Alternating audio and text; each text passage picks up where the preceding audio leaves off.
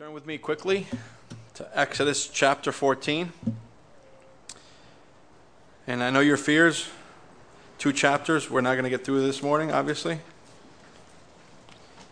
So we're going to concentrate on chapter 14. Exodus chapter 14. And we'll read the entire chapter in its entirety.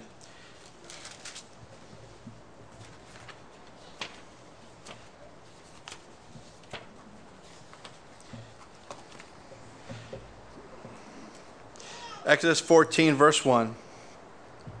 Now the Lord spoke to Moses, saying, Speak to the children of Israel, that they may turn and camp before Pi-hahiroth, between Migdol and the sea, opposite of Baal-zephon. You shall camp before it by the sea. For Pharaoh will say to the children of Israel, they are bewildered by the land, the wilderness have closed them in. Then I will harden Pharaoh's heart, so that he will pursue them, and I will gain honor over Pharaoh, and over all his armies, that the Egyptians may know that I am the Lord. And they did so. Now it was told the king of Egypt that the people had fled, and the heart of Pharaoh and his servants were turned against the people. And they said, Why have we done this? That we have let Israel go from serving us. So he made ready his chariots and took his people with him. Also, he took 600 choice chariots and all the chariots of Egypt with captains over every one of them. And the Lord hardened the heart of Pharaoh, king of Egypt, and he pursued the children of Israel. And the children of Israel went out with boldness. So the Egyptians pursued them, all the horses and chariots of Pharaoh, his horsemen, and his army, and overtook them, camping by the sea beside Pi-hahiroth, before Baal-zephon. And when Pharaoh drew near, the children of Israel lifted up their eyes, and behold, the Egyptians marched after them. So they were very afraid, and the children of Israel cried out to the Lord. Then they said to Moses, Because there are no graves in Egypt, you have taken us away to die in the wilderness. Why have you so dealt with us, to bring us out of Egypt? Is this not the words that we told you in Egypt, saying, Let us alone, that we may serve the Egyptians? For it would have been better for us to serve the Egyptians than that we should die in the wilderness. Then Moses said to the people, Do not be afraid, stand still and see the salvation of the Lord, which he will accomplish for you today. For the Egyptians whom you see today, you shall see again no more forever. The Lord will fight for you, and you shall hold your peace. And the Lord said to Moses, Why do you cry to me? Tell the children of Israel to go forward, but lift up your rod and stretch out your hand over the sea and divide it. And the children of Israel shall go on dry ground through the midst of the sea. And I indeed will harden the heart of the Egyptians, and they shall follow them.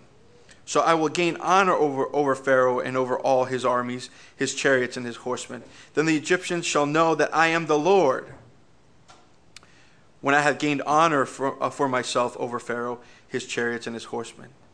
And the angel of the Lord, who went before the camp of Israel, moved and went behind them. And a pillar of cloud went before them and stood behind them.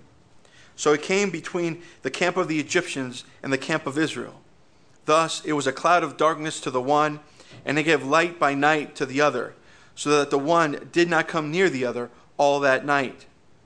Then Moses stretched out his hand over the sea, and the Lord caused the sea to go back by a strong east wind all that night, and made the sea into dry land, and the waters were divided. So the children of Israel went into the midst of the sea on dry ground, and the waters were a wall to them on their right hand and on their left. And the Egyptians pursued and went after them into the midst of the sea, all Pharaoh's horses, his chariots, and his horsemen. Now it came to pass in the morning watch that the Lord looked down upon the army of the Egyptians through the pillar of fire and cloud. And he troubled the army of the Egyptians, and he took off their chariot wheels, so that they drove them with difficulty. And the Egyptians said, Let us flee from the face of Israel, for the Lord fights for them. against the Egyptians. Then the Lord said to Moses, "Stretch out your hand over the sea, that the water may come back upon the Egyptians and their chariots and their horsemen." And Moses stretched out his hand over the sea, and when the morning appeared, the sea returned to its full depth, while the Egyptians were fleeing into it. So the Lord overthrew the Egyptians in the midst of the sea. Then the waters returned and covered the chariots, the horsemen, and all the armies of Pharaoh that came into the sea after them. Not so much as one of them remained. But the children of Israel walked on dry land in the midst of the sea, and the waters were a wall to them on the right hand and on the left. So the Lord saved Israel that day out of the hand of the Egyptians, and Israel saw the Egyptians dead on the seashore. Thus Israel saw a great work which the Lord had done in Egypt. So the people feared the Lord and believed the Lord and his servant Moses. May the Lord bless the reading of his word. Now, you don't have to turn there real quick, but I would like to read one more passage before we commence. And it's in 1 Corinthians chapter 10. And it reads this. It says, "Moreover, brethren, I do not want you to be unaware that all our fathers were under a cloud, all passed through the sea, all were baptized into Moses and in the cloud and in the sea, all ate the same spiritual food, all drank the same spiritual drink, for they drank of that spiritual rock that followed them, and that rock was Christ. But but with most of them, God was not well pleased, for their bodies were scattered in the wilderness. Now these things became an example, to the intent that we should not lust after evil things as they also lusted. And do not become idolaters, as were some of them. As it is written, the people sat down to eat and drink, and rose up to play." And verse 11 says, "Now all these things happened to them as an example, that they may be written for our admonition, upon whom the ends of the age have come." May the Lord bless the reading of his word. And so this morning we find ourselves in this climactic miracle in the Old Testament, probably one of the most popular miracles in Bible stories. But we read there in 1 Corinthians chapter 10 how these things were written for our admonition. You know, sometimes we can look upon a story like this and say, that's for the Sunday school, that's for little kids, you know. But there's a wealth of practical information for us believers here. In fact, Paul alluded to there in 1 Corinthians chapter 10. And in fact, I read that because I wanted to point that out. I want you to have that in your mind, because he coupled the crossing of the Red Sea, the cloud, the manna and the water from the rock together. And he says, you know, even though the multitude of Israel had all these things, God was not pleased. God was not pleased with many of them. In fact, he says, the wilderness is scattered with their bodies, he says. Why? Well, because they lusted after evil things. Some of them were idolatrous at heart, right? And what I find the most interesting is the quote that he uses from Exodus. It says that they sat down and ate, and they rose to play. Now I pause there, because what's wrong with sitting down to eat and getting up to play? You see, brothers and sisters, we live in a society that's all we ever do. We sit down to eat and we rise to play. Even Christendom in this country as a whole can be classified as that. Yes, we come to meetings once a week. We sit down, we sing a song, we say a prayer, and we listen to a message, and we go home, and we sit down, and we eat, and we get up, and we play. Yet it was so grave that the Lord was displeased with this group. So much so that they did not enter into the promised land. They were scattered for 40 years. They wandered the wilderness because of their idolatry, because of their disbelief, because of their lack of faith. And so we begin to look at the story with that point of view, with that angle. It's the church today. We are blessed. And yet we live lives. We live lives with God barely in it. And we see God was displeased with them, and we can learn from them. And so we find ourselves here, the children of Israel, the Passover had just passed. The Paschal lamb was sacrificed. The blood was on the doorpost, on the side post, on the top post. And that lamb paid. The lamb was the atoning lamb for those firstborn. But now we find ourselves there before the sea. And I would like to point out that the Lord put them there. The Lord could have had them gone any other way. In fact, there was an available road, the way of the Philistines, it's called. But the Lord said, no, we're not going the way of the Philistines, because I'm afraid that if the people see war, their hearts would go faint. So we're going to go a different way. You know, to the eye would say that makes perfect logic, absolutely. And the Lord says, no, we're going to go this way.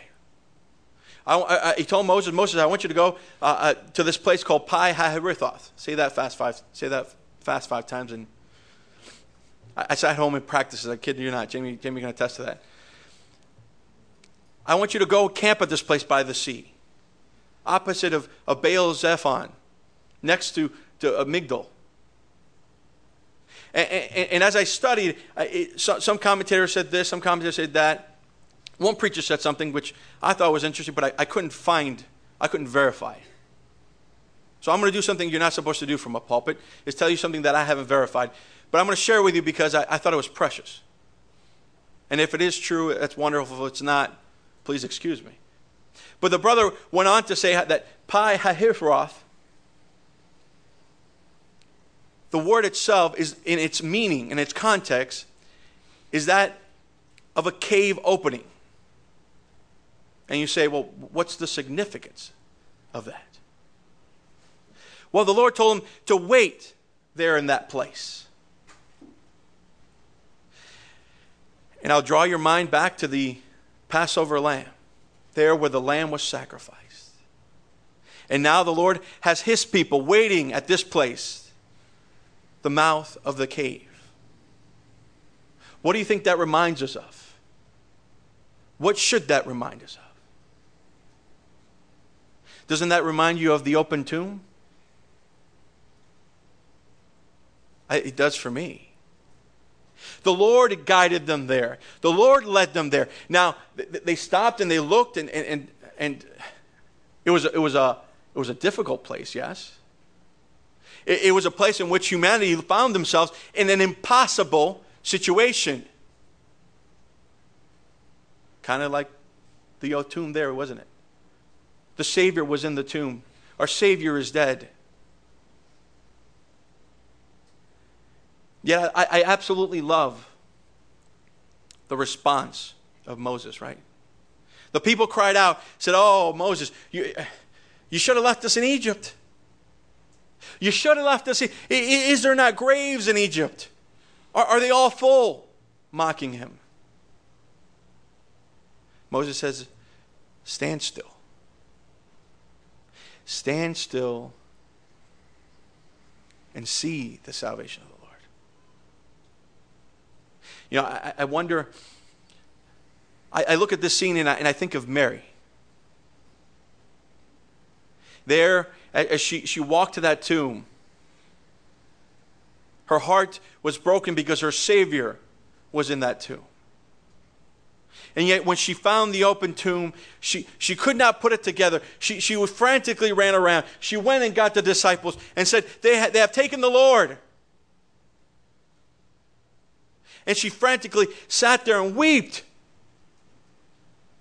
And even when an angel told her, woman, why are you looking for the living amongst the dead? She could not figure it out. The Lord himself appeared to her, didn't he? He came up behind her and said, why do you weep? And she thought he was just a mere gardener. A mere gardener. Could you imagine that?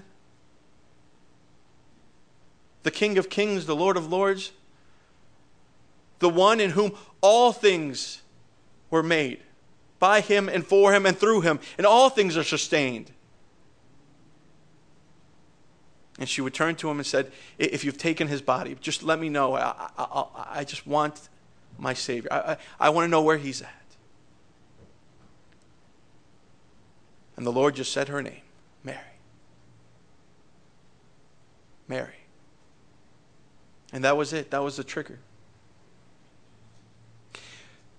But you see, when we compare that story to this story, you see, Mary was frantically trying to do something. When it comes to the work of redemption, there's nothing we can do. As much as Mary worried that morning, she could not do anything to help the situation. And the children of Israel would look upon their situation and see the armies of Egypt and all their chariots, all with a captain on each chariot, coming at them. And they cried out to the Lord, it says. I imagine some of them may have said, well, get the men together, get the young men together, let's get some arms and let's do something. Moses says, stand still. Some may have said, well, you guys run that direction and we'll run this direction. Moses says, stand still. Stand still. You know, it's very interesting, the verbs there. Moses tells the people to stand still. And yet in the very next verse, the Lord says, Moses, why are you crying? Tell the people to go forward. It's obvious, isn't it, right? To the Lord and to the Holy Spirit and to those who walk in a renewed mind, sometimes it can be obvious, absolutely. But the people had to turn, face that water, and begin to walk. And step forward. And of course, Moses followed the Lord's command and stretched out his hand, and the sea parted. A wind came across and parted the sea. And they walked on dry ground. Now, you know, there's an incredible amount of application for believers in that principle. And not just in the sense of redemption. The work, all of it belongs to the Lord. But also in a Christian walk. You see, the Lord doesn't promise us, those who are saved, those who are blood-bought saints, to have an easy life. To have a life filled with happiness and no worries. In fact, he promises quite the opposite. He says, you're going to have a life of trials and tribulations. But he also says, I will be with you. You know, in your Christian career, the times in which the Lord is glorified is in the times in which you are helpless. Now you see the children of Israel there, they could not help themselves. They could not do anything. Yet all they could do is cast themselves upon the Lord.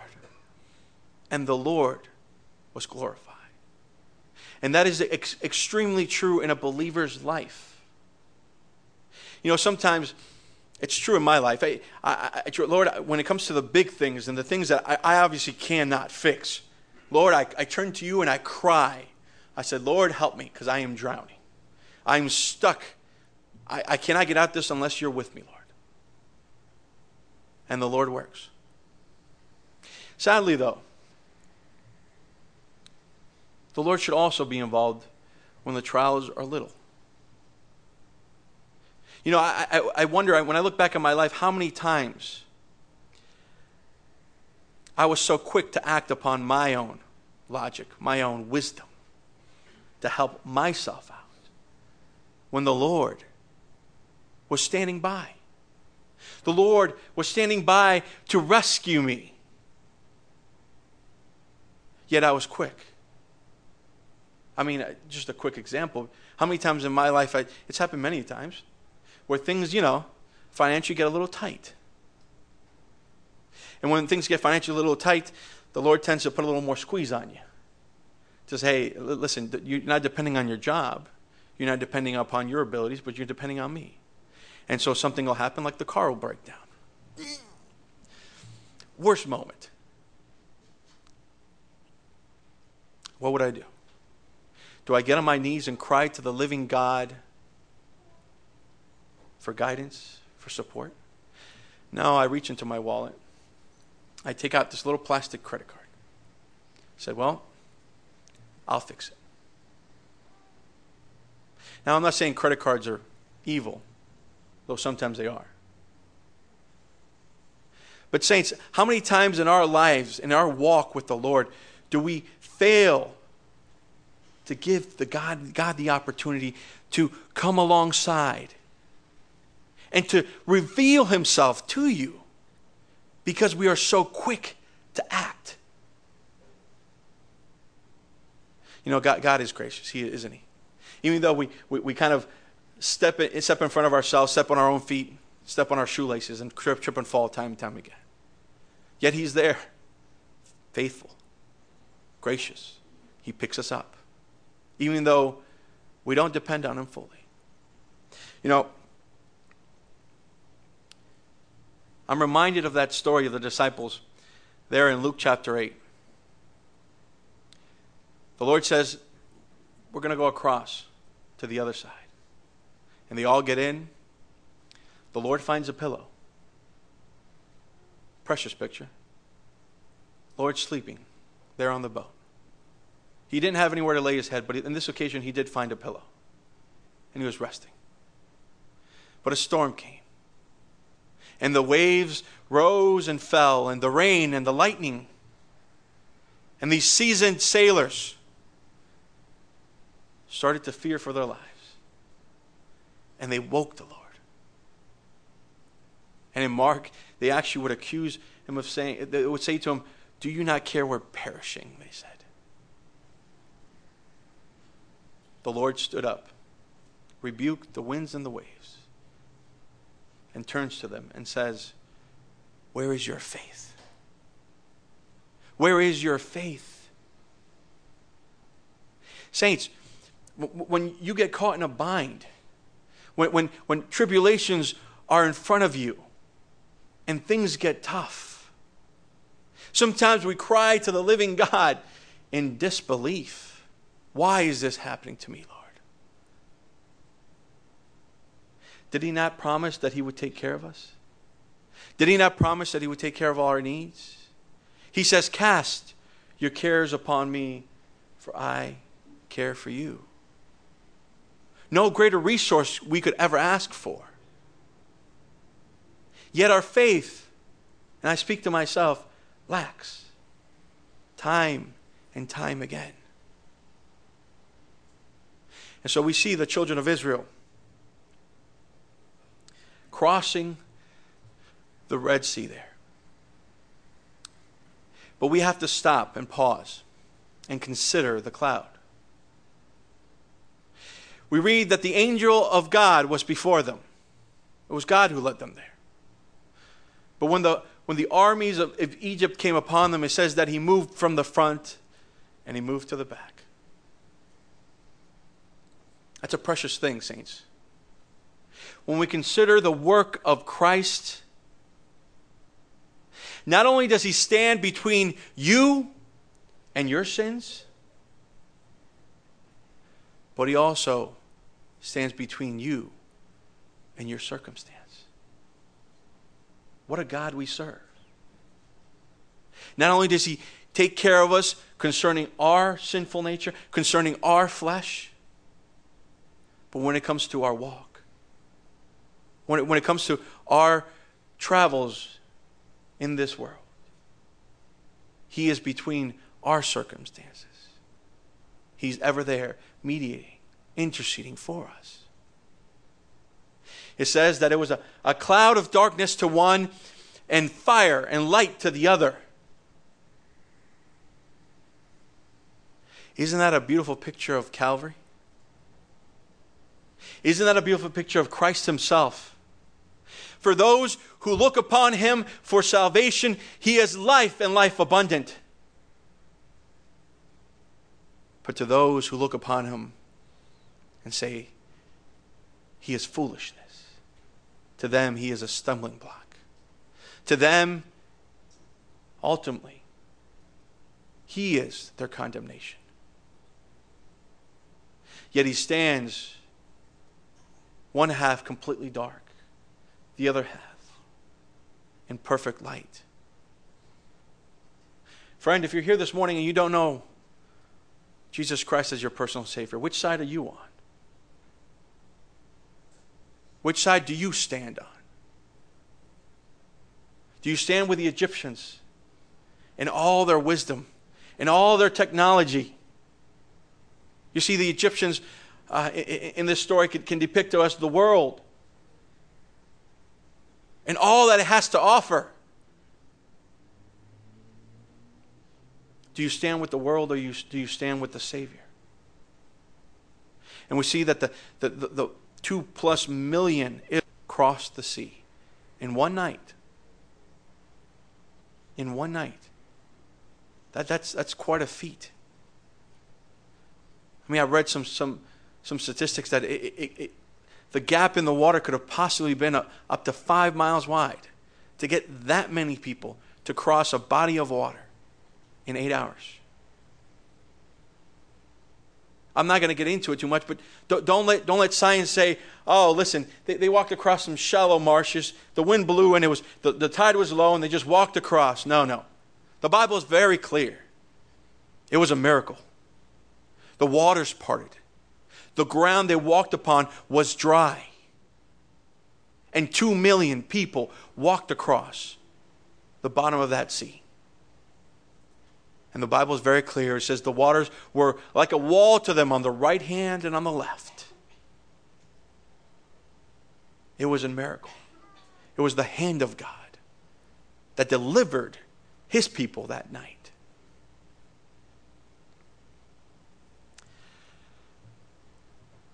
We see that the Egyptians pursued them. And the angel of the Lord, or I should say the Lord himself, for that angel of the Lord was a Christophany, was the Lord himself leading them, looked through the cloud and saw the Egyptians, and he says, he made their travels a little difficult. The wheels got stuck. The wheels came off. You know, isn't that true with all the ideas of this world? All the dogmas that exist in this world. Oh, there's many ways to heaven. There's many ways to God. Just as long as you believe in what you believe in, and you're true to yourself and you're kind to your fellow man, God is love. There's a way that seems right unto a man, that its end leads to what? Destruction. Yet here you see Egypt in all its glory and all its technology. Useless when it comes to what? To crossing the waters. To traversing the waters of what? Well, saints, if you don't know, water in the Old Testament can be a picture sometimes of death itself. You can look in the New Testament and see the same thing. For baptism itself is a picture of death. We go down into the water with Christ. We go into the tomb with Christ, yet we rise forth with Christ with him. It is a picture of death. Humanity can try as hard as they can to find a way to God. To find some way to find merit before a holy and righteous God. And all of it returns folly and worthless. It says that the morning came and the Lord told Moses, Moses, now is the time. Stretch out your arms and the seas will return to its original depth. And there, Pharaoh and his host all died. You know, Moses told the children of Israel, it says, be still, stand still, and see the salvation of the Lord. For the Egyptians you see, The Lord is going to He's going to redeem you from them. And you will not see them again. Saints, we read in Hebrews chapter 2, don't we? That through death, Christ, that he might destroy him who had the power of death. That is the devil. And released those who through fear of death. I'm sorry, I miswrote it. Let me look it up. Hebrews chapter 2, verse 14.